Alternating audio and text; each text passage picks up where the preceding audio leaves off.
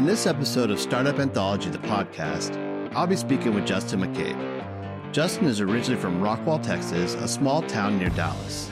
He holds a bachelor's degree in organizational communication and leadership from St. Edward's University in Austin, Texas. Justin is a Marine who was on active duty for 4 years and in the reserves for 10. After coming off active duty in 2012, Justin moved to Austin and worked as a security guard while he was completing his degree at St. Edward's University. In this episode, we'll discuss our background together, Justin's journey from military to startup life, team dynamics, leadership styles, and conflict management.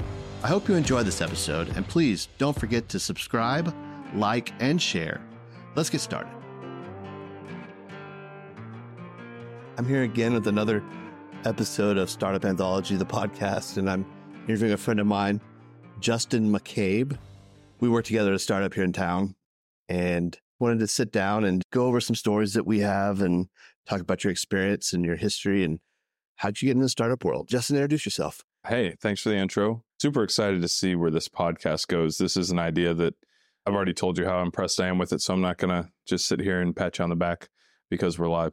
So yeah, my name's Justin McCabe. I'm from a little town in Northeast Texas called Rockwall. Grew up there for a while and then left, joined the Marine Corps, active duty for 4 years, Okinawa, deployments, the whole shebang. Then I moved to Austin in 2012, worked my way through college, ended up finding my way to St. Edward's University here in town. Go Hilltoppers. Make a note for the microphone that I made the really strange little goat thing with my hand. That wasn't the horns. No, it's bent like a ram. What is their mascot, by the way? The Hilltopper. It's a goat. It's a goat. With big horns. It's not a ram. It's a Hilltopper goat. The ones that stand on a 20-degree incline. Very powerful animal. Prestigious mountain goat. No football team. Clearly. No football. Of course. St. Edward's wrapped that up right before COVID. And then I knocked out I want to interrupt. I'm sorry. Okay. I remember when you graduated, because it was in the midst of COVID. We were already working together. And we had our weekly, daily, or whatever stand-up meeting. And Justin logs on with a mortarboard. And I was like, oh, what have you been doing? Yeah, I was celebrating. It only took me 15 years to get my bachelor's degree. Some say late bloomer. I say I just like to take my time. I'm still blooming because I still don't have mine. There you go. Yeah. It's never too late to give into the system. I wasn't technically done when I joined the company, the startup. I was finishing up my capstone class, which anyone who's been through a capstone class knows it's still a lot of work, a lot of research. I called a teacher friend of mine over and we had a giant whiteboard that we were doing the crazy, like connecting the points, trying to get it all cohesive. Yeah, because my mind was scattered and she was a sane person. So it really helped. 2019, I went on my last deployment with the Marine Corps. And then coming off of that, a good friend of mine who called me up and said, hey man, let's grab a drink. And he started telling me about this crazy situation he was involved with. Is it a mutual friend? Yes. You know exactly who it is. So I told the DJ to lower the music. And was there a record scratch? What? Exactly. He tells me about this idea. Although I had worked in relevant fields, it just didn't seem like anything I had a place in. Not with what I had been doing with myself professionally all the way up to then and the direction that I thought I was going to go in. I said, man, that sounds wild. That's really cool. I'd love to come see it sometime. That was my stance. And then little did I know I was being recruited. What were you doing when you met the DJ? Real subtle. I had St. Edward's, actually. What was your MOS? What was your job in the Marines? So I had a couple, right? My first job was a communications repairman, essentially. That was the root of it. But I had the fortune of joining a pretty cool unit who was very small and deployment oriented, let's say. I had myself and a couple other guys who handled all of the communication, like radios, anything that sent or received a signal. It was my job to make sure it was working, ready to go, install, take out, maintain, repair, etc. So I ran that shop for about 2.5 years. Where? In Okinawa, Japan.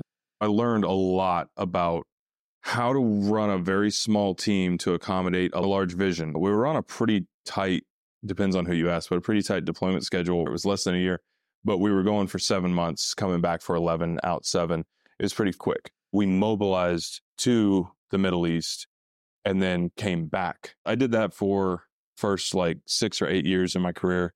And then I got recruited over to do some work in the intelligence field, which was super analytical, completely new perspective on global politics, military. Everyone wore civvies.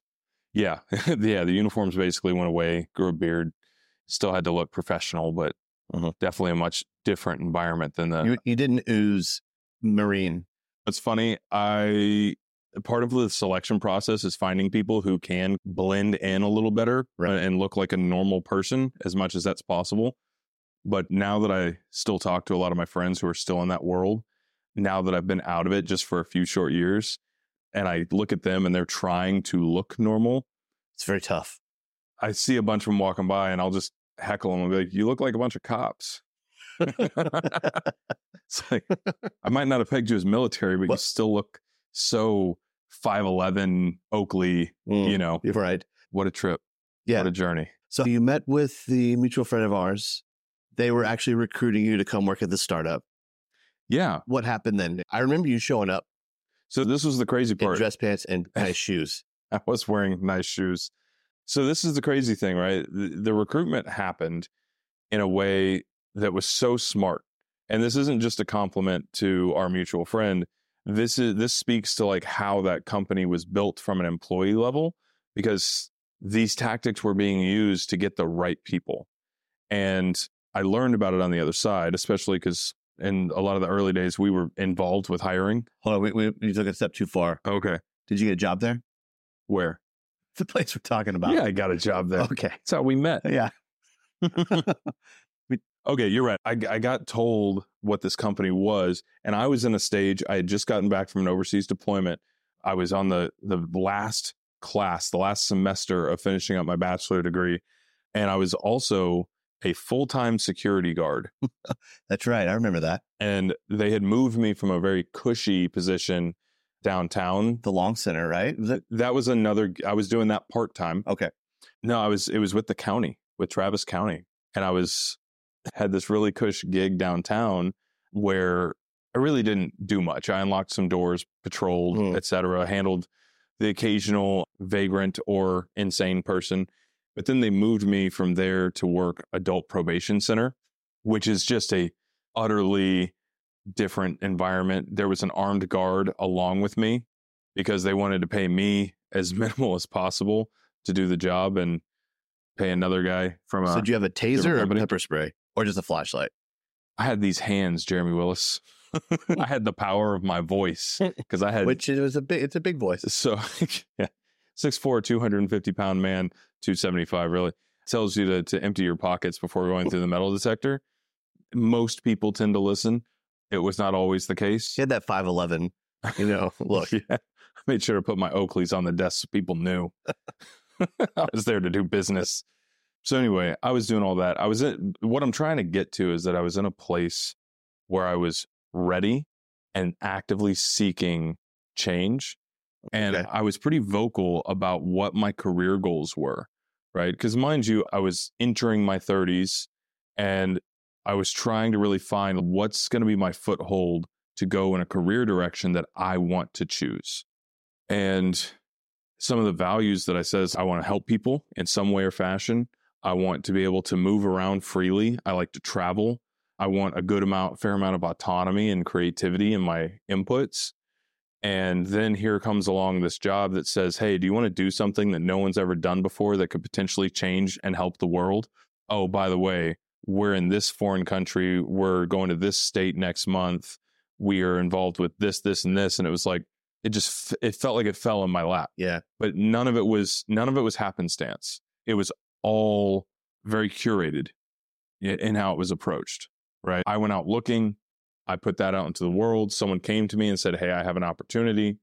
And through that recruitment period, as much as I was being recruited, I was hunting. I wanted this. I got on the website. I read it top to bottom.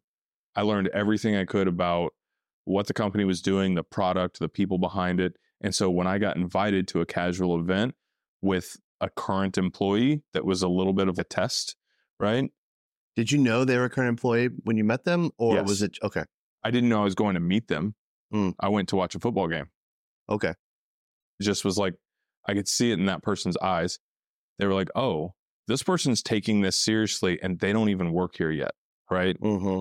And so that's why I say, like, it wasn't handed to me in any way or shape. In fact, most of the time after the initial, like, hey, this is cool, it was presented to me as, this is hard. This is really hard.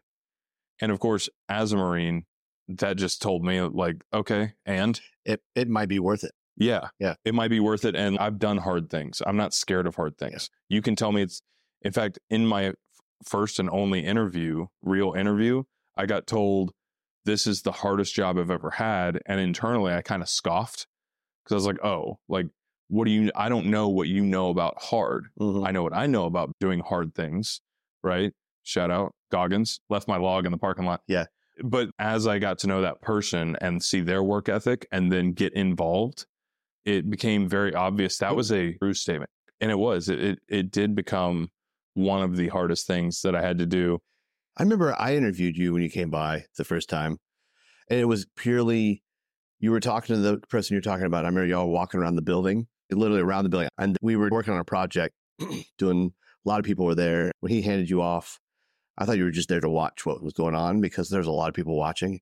And like you said, I was in wildly different clothing than the environment dictated. Yeah, exactly. Because it was dirty, dusty, construction-ish world, but it's actually in a warehouse. Construction adjacent. Construction adjacent in a warehouse. We were getting ready to go outside and construct. I remember we talked for a little bit. You remember what we talked about? Because I'm trying to remember. Yeah, they definitely played on the, hey, you're military, he's military.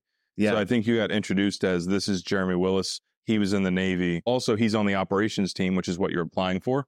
Okay. And if you remember, the job descriptions back then were electrical and mechanical.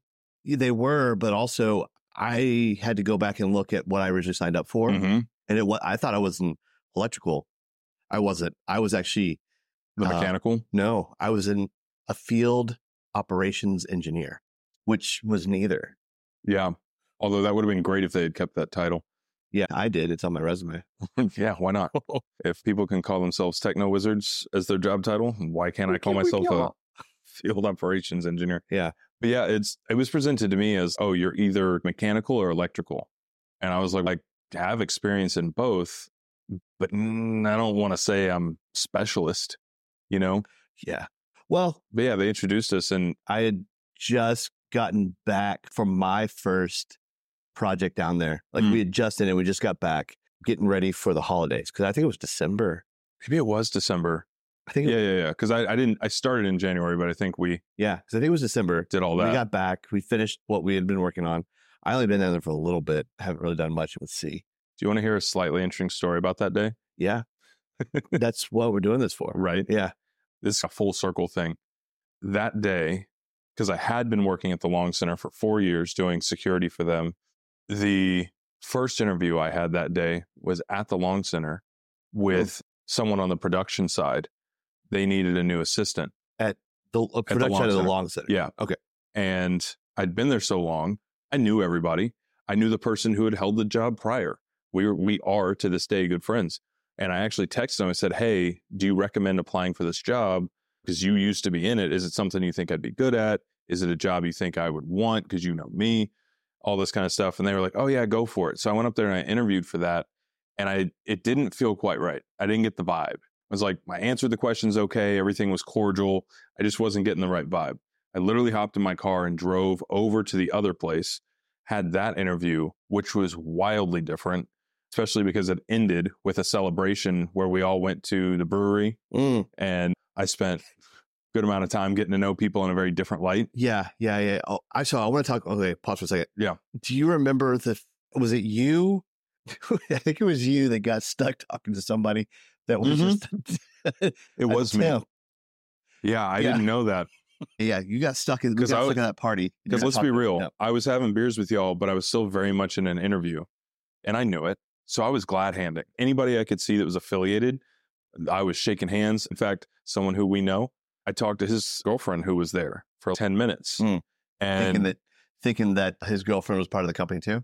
I had no idea who anybody was. But just did that whole circle. And you're like, it was like, if you're standing here and you're looking me in the eyes, you're either at the startup or just directly adjacent to the startup. Yeah. If you're adjacent, you had no influence on. And also, I'm just a nice, chatty guy anyway, but I'm talking to people, and then someone would actually come up and be like, they're not with the company. And I'd be like, that's cool. 10 minutes gone. Yeah, I got the job at the startup. So it's interesting how you said that you got your job here at the startup and like you were looking, but then you were recruited as well. I think, what employee number were you, by the way? 25. 25? Okay, cool. I was 23. So we were hired relatively close within 2 months of each other. I was in November and you were in January. I think we were about 6 weeks apart. Okay, so month and a half. On my hiring experience, it was not like that at all. And I think I was the first person hired that did not know somebody. Any connection, completely anonymous I could pass anyone on the street and not know that they worked there. How did you find it? I found it through Indeed.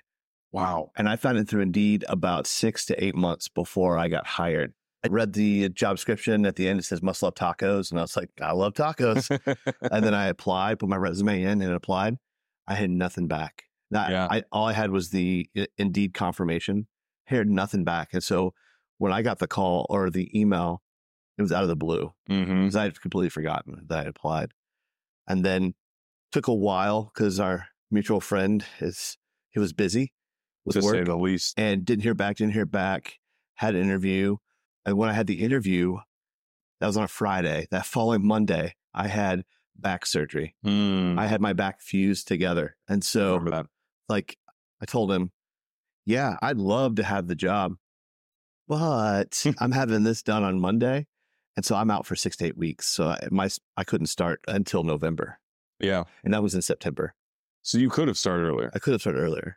You could have gotten a better. Yeah. A lower number. Equity plan. I mean, honestly, and I know you and I agree, maybe we wouldn't say it the exact way, but like that was, not only was that one of my favorite places to work, but just overall, those years that we spent on that mission stands out to me. Like I met some of my favorite people. I grew relationships. Still friends with these people now. Like, look at us. Right. Yeah. And there's also something we said about the environment that you and I were in of just misery breeds connection. You know, it wasn't like a suffering misery. We all commiserating. Yeah. We all chose to show up and work 16-hour days back to back. We all chose to do that stuff. And that's, I know we haven't gotten onto the topic yet, but like when we talk about later phases where we were trying to address those same dynamics in a different setting, a lot of people signed up that didn't necessarily choose that, or they were promised a different setting. Whereas we came in being told, you probably don't want this. Yeah. This is going to be hard. Yeah. And you're going to work some crazy hours. You're going to be maybe outside an all weather environment. Yeah. No, we were outside the whole time. You may be huddled in a corner of a vibrating trailer trying to find the last 2 inches of shade after 12 hours in the sun. Or the last 2 inches of cover to keep the rain off you. Yeah. Yeah. By the way, hope your respirator filters don't get wet. It's hard to breathe. It's hard to breathe with a dusty, wet respirator filter. I had someone else who still at the startup asked me to tell a story because they came into that environment later once things had gotten less hectic. And they said, what does 3 minutes mean to you? And I said, 3 minutes used to be the exact amount of time where I could start a process, run to a porta-john, finish that process and be back.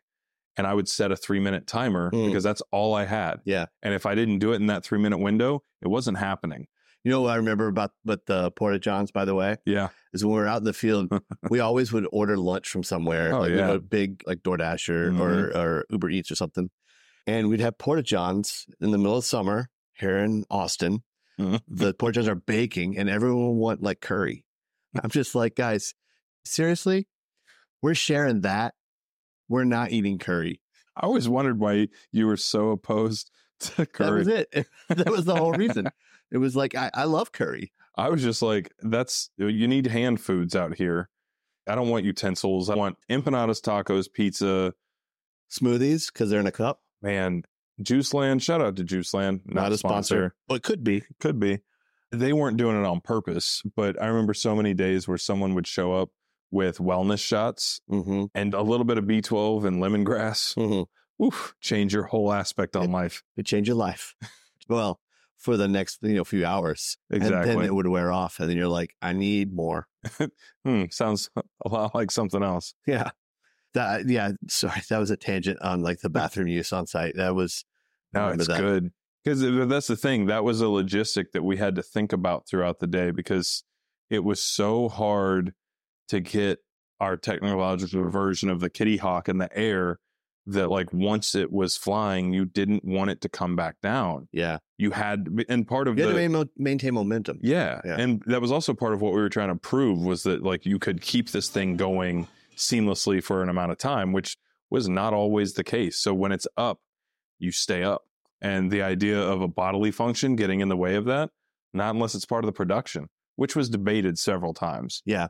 I mean, the amount of sweat that I put into those things, I think those things are probably 90% Jeremy. Oh, for sure. That was the magic saw. Yeah, it was back in the day. Magic saw. Yeah. Back when there were, You remember hands in? No, we don't talk about that. Did you feel like a poser? You came in there and have this imposter syndrome? Oh, yeah. Yeah. Because you step into an environment, and my first real environment was a kind of a big production, just because I stepped into the middle. Okay, it was ongoing. It was ongoing, and there was a rotating cast of people, so it was chaos at the same time. Right. But there was this, like what you're talking about, the imposter syndrome. It's like you could see that everyone had a unified plan, but that no one knew if it was going to work. Yeah, it was hope. It was a lot of hope. Yeah. It's built out of Jeremy Willis sweat and hope, right? Yeah. And little bits of nitrile glove mixed in there. You say Jeremy Willis sweat. I would say thank you, but it was all of our sweat. Yeah. I mean, we were all out there busting ass all day, every day. Seriously. Early in the morning to well below, well past sunset. My first day, and I wasn't even actually hired yet. They brought me out there as a trial. I remember him doing that to people. That was so weird. It was a little weird. I actually really enjoyed it because the pressure was off. I got to have a first day without the pressure of this is what you're stuck with. But on both ends, like I knew that whatever I saw that I liked or didn't like that day, I could walk away from. And on the opposite end of the pressure of, hey, here's your new teammate. If I came in there and stumbled all over my own feet and made a mess of things, everyone would have been like, oh, great, the new guy. Stumbling over things and messing things up, though, was par for the course, though.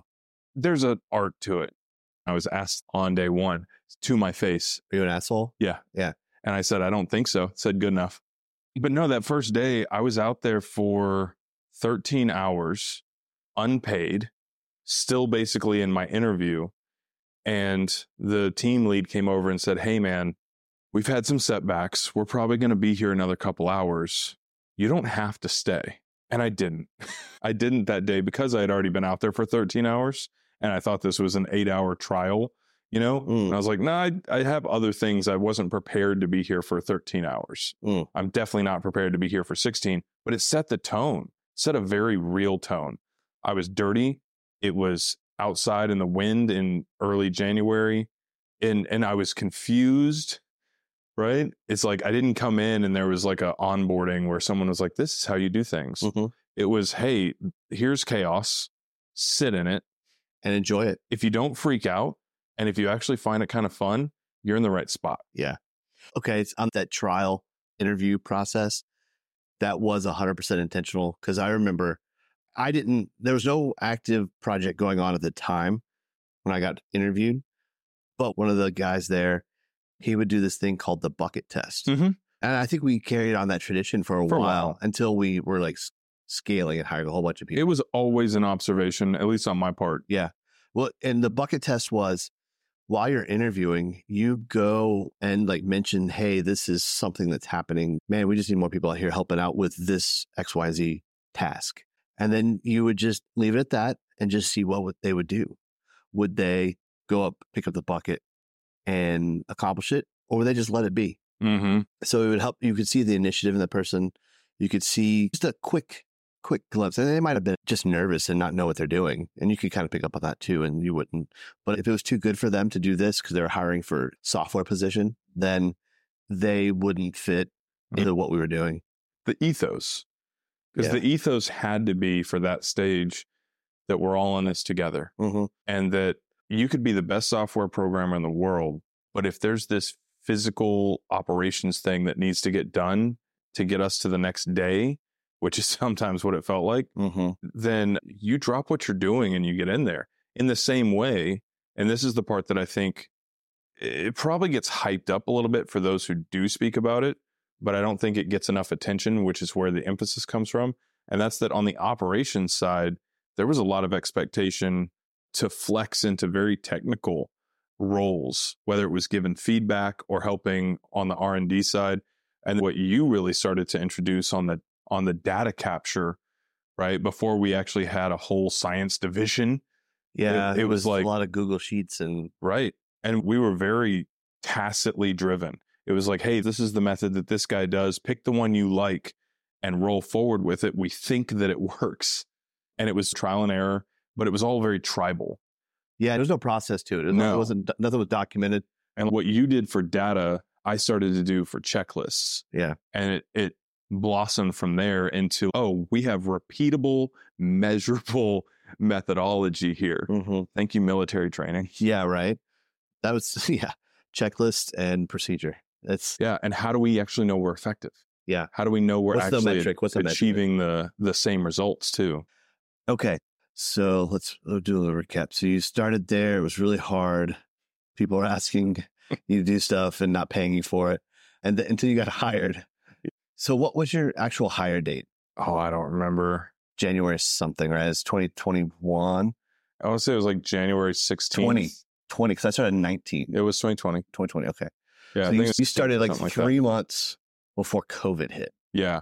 And that was it was massive. Huge interruption to I can't believe we made it, honestly. I can't believe the company's still going after that. I remember working from home and got hired as an operations engineer in the field, and there is now no field. There was nothing. I called one of the guys and I was like, what's going on? Are we going to be okay? Which was a good thing. We had finished a funding round and we had plenty of cash. And so we weren't worried about losing anything. And I was surprised we all stayed. It was good on the process side because it made us write our first user manual or whatever that was, that 700-page document that everyone contributed to. Oh, man, that was insanity. That was so crazy because I think a lot of us were nervous that we weren't going to have a job the next day. And at the same time, we were also obsessed with what we were doing, that the request of, I need you to write down everything you know about this. People were excited about that, for a chance to actually stop moving for a moment and put all that knowledge and experience together. And it was not easy because none of us got hired on as technical writers. None of us got hired on for our skill sets in team collaboration to produce a written manual. Do you remember, I call it was like the transition First Friday. It was the last time when we had, it's just right there in the lobby of the building we were in. The last time we met, as I would call a small team, we had just finished a major project that funding hinged on. We were successful. Funding came through. It was a celebration of that, but also it was, okay, it's going to start changing. And we're going to go from everyone being a generalist who is really good at everything they do to specialists who do one thing very well. And I kept that in my mind because our boss shortly thereafter moved on because I'm not a specialist in this. I got us to this point and that's it. I need to hand it off. And I remember thinking, well, am I a generalist or am I a specialist? Because I had no idea. When I left the company a couple weeks back, I realized I left because I was unhappy because I am a generalist. I do a lot of things very good, nothing very well, which is fine. So I realized that I'm a generalist. I like the early stage where you have to put things together with duct tape and zip ties. And you have to build it out of 2x4s from the trash. There's no CAD, there's no Revit, it's just a lot of Shoot from the hip. Yeah. And you'll find out really quick if it works or doesn't. And if it doesn't, you just shoot from the hip again. Yeah. Just keep shooting. And I'm the same way, which is, I think that there was some terminology thrown around back then of what was the word? It was a scrappy cowboys or something. That was the words that were given to us on the qualities that we displayed.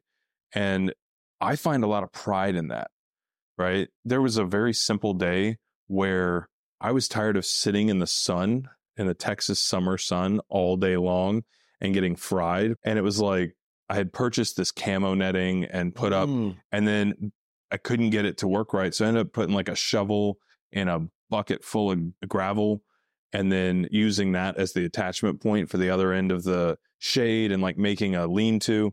And I remember even that people would walk by and they were like, oh, that's a great innovation. It was like, thanks. It's really nothing special. It's going to fall apart in a couple hours. I remember that thing. Right? Yeah. It was like a hunting blind. Right. Yeah. But it was like, this is the kind of thing that as soon as we started getting budgets, it's the first thing that went away. It was the idea of this next project is coming up. We want to do it right. We want to do it with a budget. And we want to do it this. I started to fade off. Yeah. Because those are the environments in which I can operate.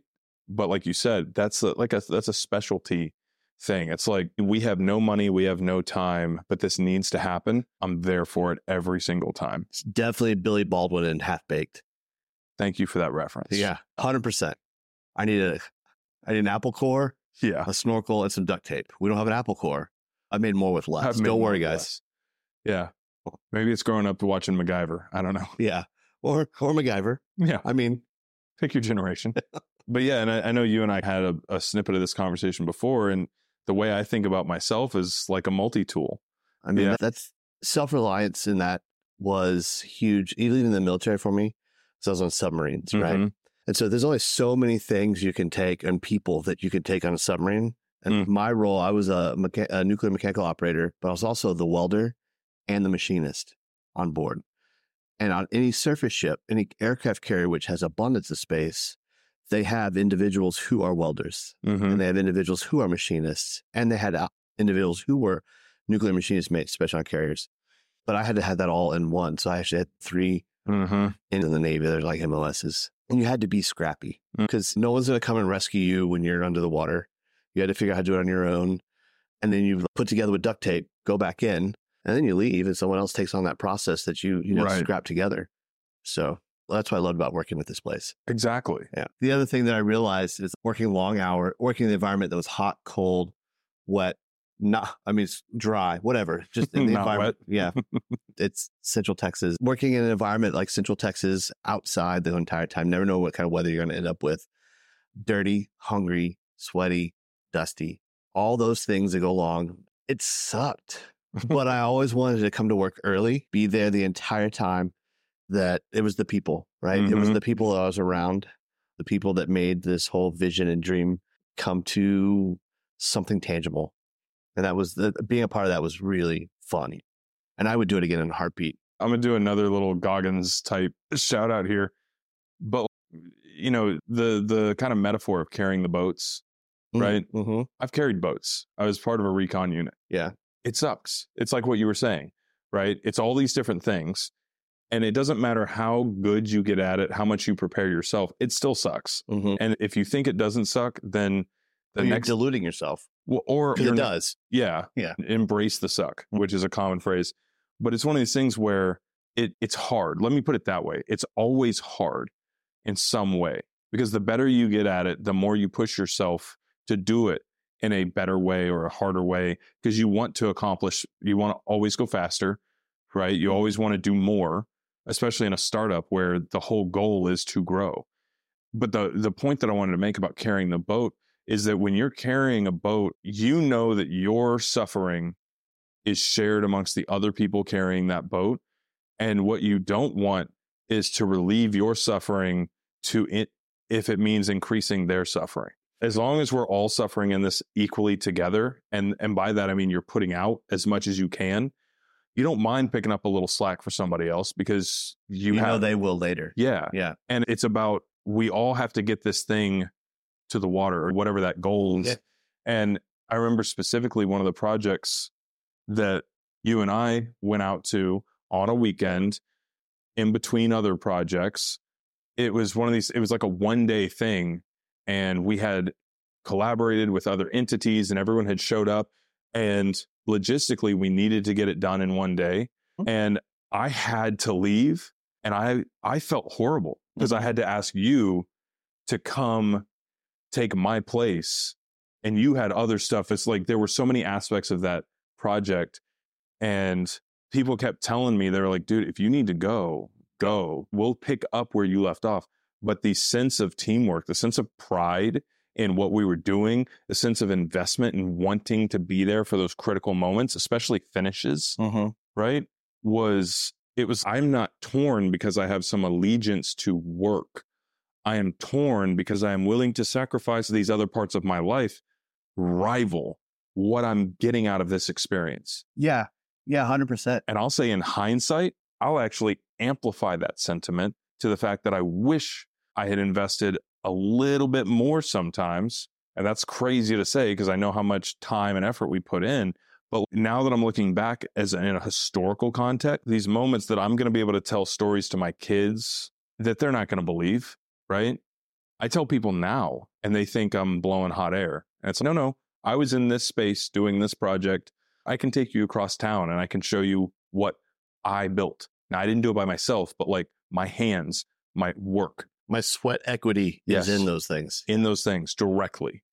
And there's a lot of pride in that. That's what's also beautiful about making something that lasts for a long time, whether it's a company or any sort of artifact. Well, that was actually one thing that I had a lot of thought about as I was leaving is unlike other startups, like tech startups, software startups, you have software that changes pretty quickly. What we were doing was we were messing with molecules, right? We weren't messing with bits.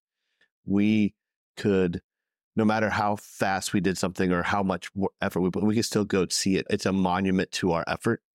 Whether the tech stack changes or not, we can still go say, oh, I did that and there it is, which is incredible. So that's a little bit different of this startup that we were in as compared to like your stereotypical tech world startup, because we can go and still touch it, see it, visit it, which is really cool. And I feel like the artifacts of our work the earliest works that we did as a startup, the quality of design, the quality of execution, right? Those things compared to what's being produced now, I don't think it loses its significance, even though there's been a vast amount of improvement. Okay. I think seeing, we did this level of execution with this level of technology and ability.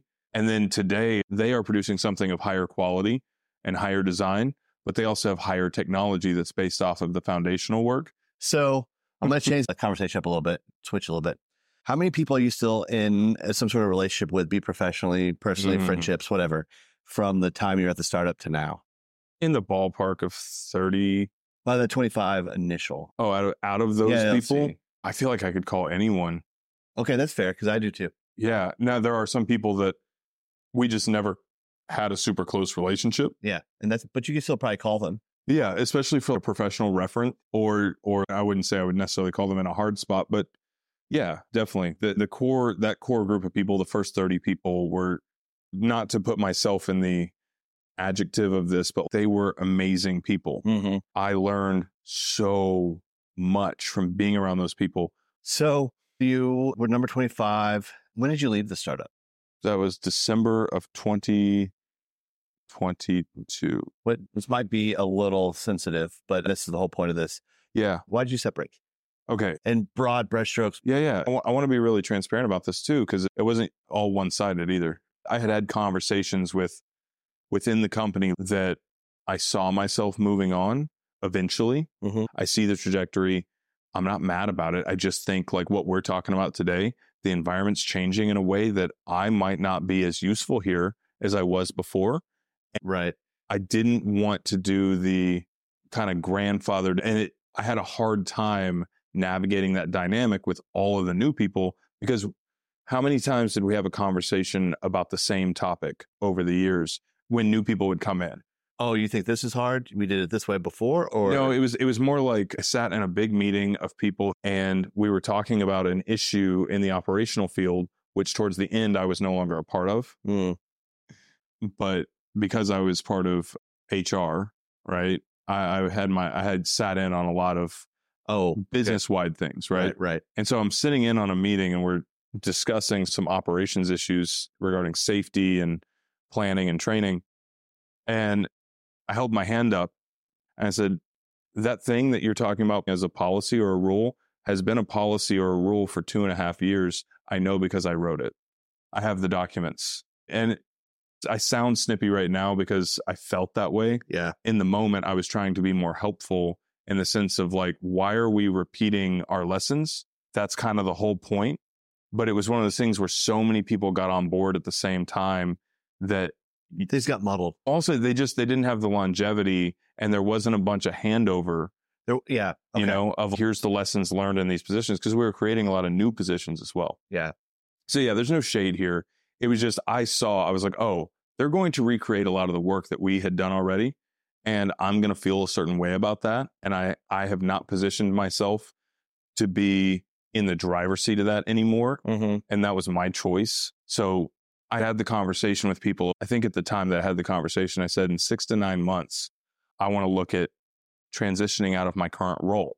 And I was very transparent in saying, hey, I either want to transition to somewhere else, maybe wherever it's needed, because once again, that's what I enjoy. Yeah. I started a department there from scratch. And it was like, okay, this thing's been started. It's going to hit a certain like rolling point, and then I don't want to be that person anymore. I want to innovate. Yep. Implement and discern like what needs to be there, and then build that up initially, make that foundation, and then hand it off. Yeah. Because I am not a closer, and I don't think you are either. We're definitely, let's get the ball rolling. Yeah. I like to have ideas and I like to get them started and hype them up and get them to a point where someone else can really take off with it. I don't really want to maintain or close it out to fruition. Well, especially on things that I don't have enough attention to detail on that for me personally. I have a lot of anxiety around it. So I'll sit there and tweak it, right? That's the creative side of me. Right. Yeah. That's the creative side. We'll never finish because it's never done. Yeah, because we're constantly tweaking. Yeah. Yeah. And so if you need it to be closed, I'm not your guy typically. Obviously, there's things, everyone's got to do things. Yeah. But someone actually said about me one time, they said, because they asked him, hey, is this person a good fit for this role or whatever? And he said, if you want to pay someone to think about your problems, Justin McCabe is your man. And I know that could be taken as an insult or as a highlight of how I function. I would take that as a highlight if it was me. Jeremy Willis, come in and think about your problems. Yeah. You want to get to the root of why you have problems? Process guy. Yeah. Call Jeremy Willis. You want to sit there and come up with a solution? Get Justin in the room. You know what I mean? Now, if you actually want to fix the problem, they're going to need a team of doers. And they'll be there in there because the way we work, you have to be in there with your hands in the mess to be real about the problem. Yeah, that's true. Like that's actually, I didn't think about it that way. Like I was really good at pointing out what the problem was. Like we all knew there's a problem. Cool. I'll tell you it's this and this. And here's my thought of some solutions. Cool. You'd pick it up and say, cool, those are the problems. This is what we do to fix those. Then. And then we'd come up with that. And then we could hand that off to somebody else and say, now this is what you need to do. Yeah. Yeah. Okay. Also, because as generalists, I'm willing to go in.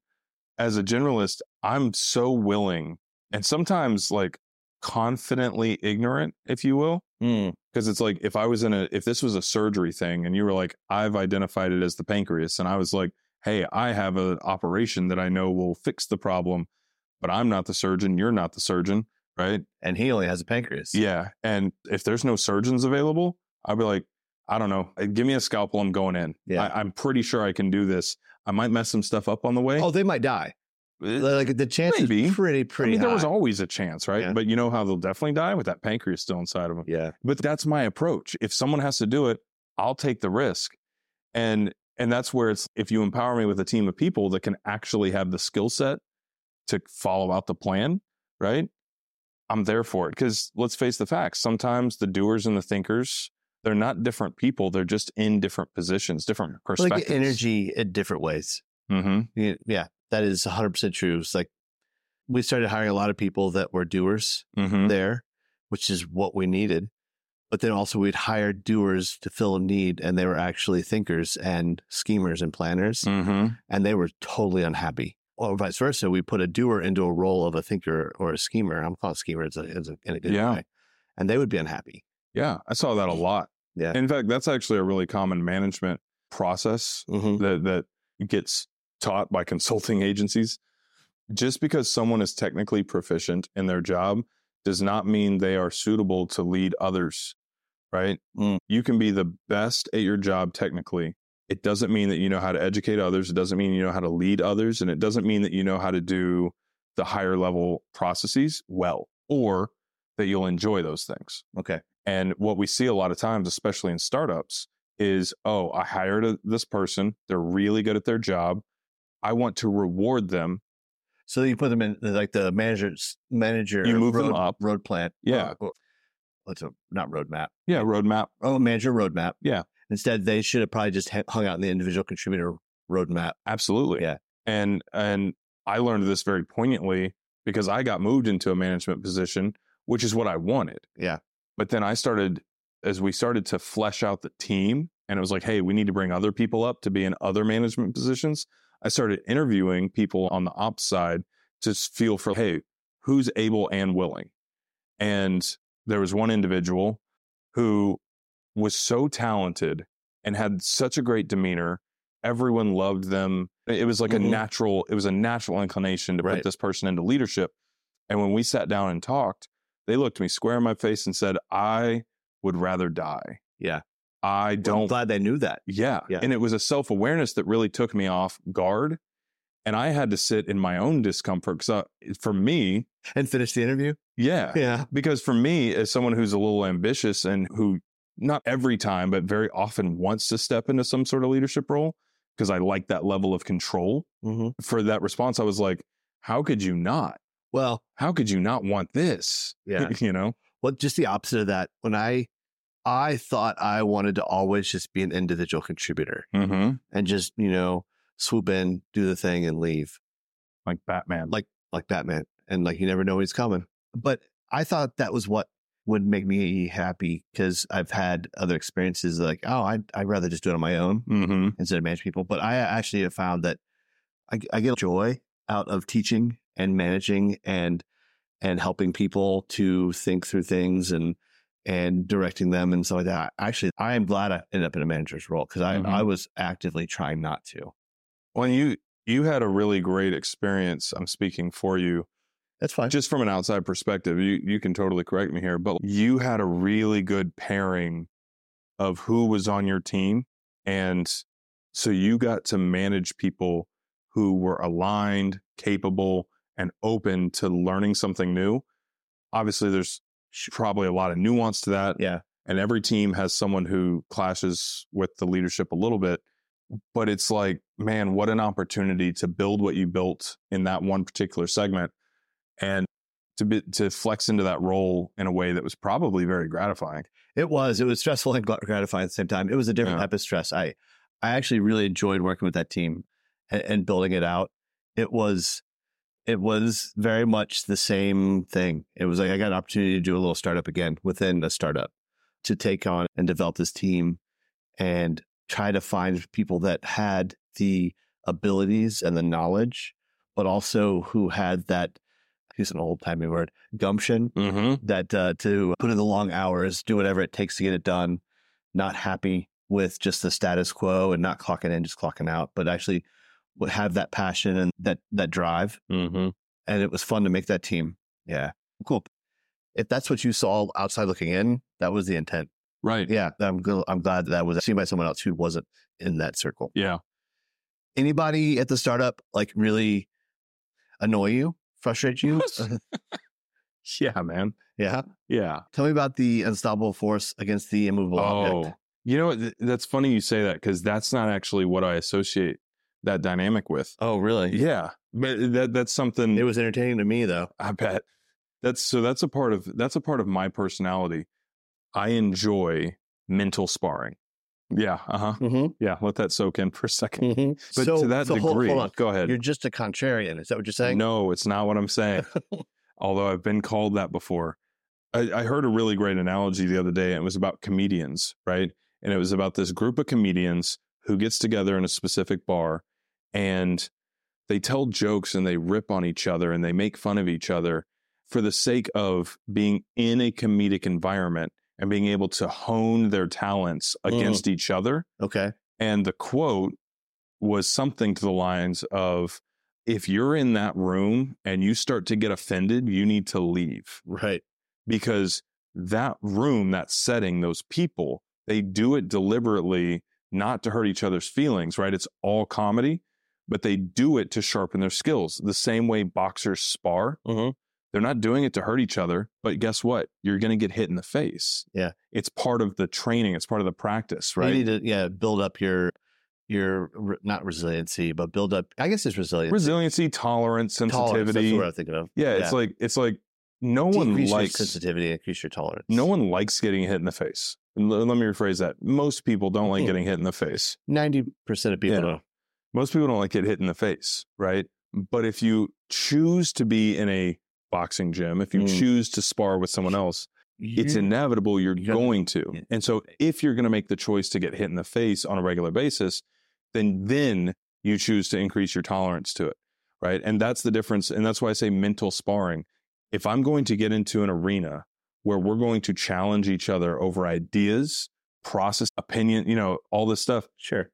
I'm not ever trying to hurt someone else through that conflict process. I want you to stand your ground. Tell me why your idea works, right? Not even necessarily asking you to convince me. Just explain the logic you used to get there, because why should I believe you over my own instinct, right? And now there are times, like when I was dealing with people that had multiple PhDs that were explaining things to me that made my head scratch, where I told them to their face, I'm going to hit the I believe button and I'm going to take you at your word, because that's what you're hired here to do. Yeah. They're very, very specialized. Yes. And being in the military, they give us an I believe button. Right. That you have to take with you. Which is exactly where I got it. Yeah. But if I'm dealing with something where those areas start to be much more cross-sectional, where it's operational, it's logistical, and in the instance that you're referencing to, right, it was from a design to operation, right? That was the delta. And I will sit down in an uncomfortable space and say, I think it should be this. You're telling me there's reasons why that won't work. I need you to explain those reasons in a way that's going to prevent me from seeing out my plan. And until you tell me thoroughly why you believe what you believe, I have no obligation to think any differently. And that's stubborn, right? As a mule.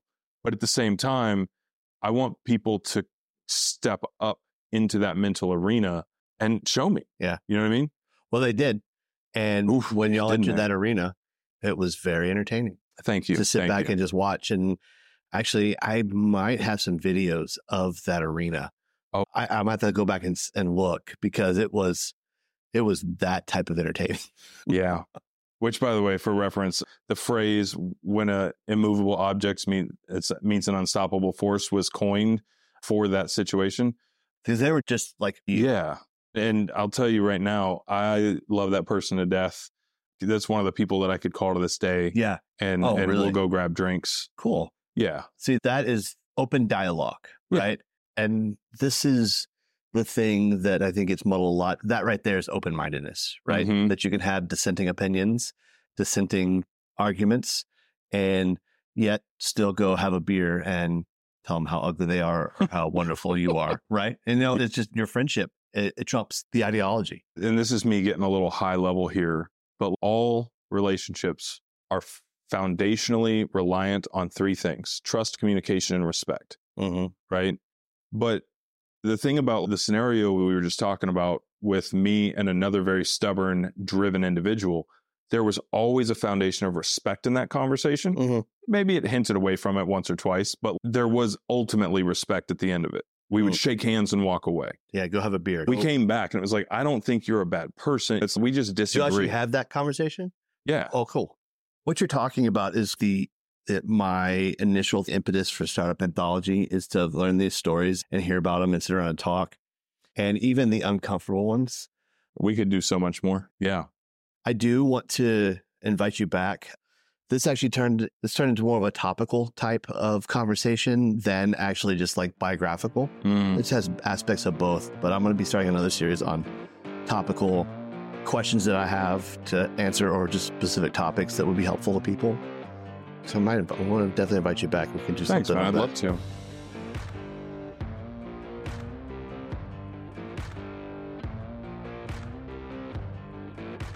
Thanks for listening to another episode of Startup Anthology, the podcast. We'll be starting a topical series soon, so please comment about what topics you would like to hear about, or comment and tell us about your story in the startup world. If you enjoy listening, please subscribe to get updated information and notified of new episodes. Please make sure to like and share each episode. Join me next time for another episode in which we will talk to more people who have worked at startups and learn about their unique journeys.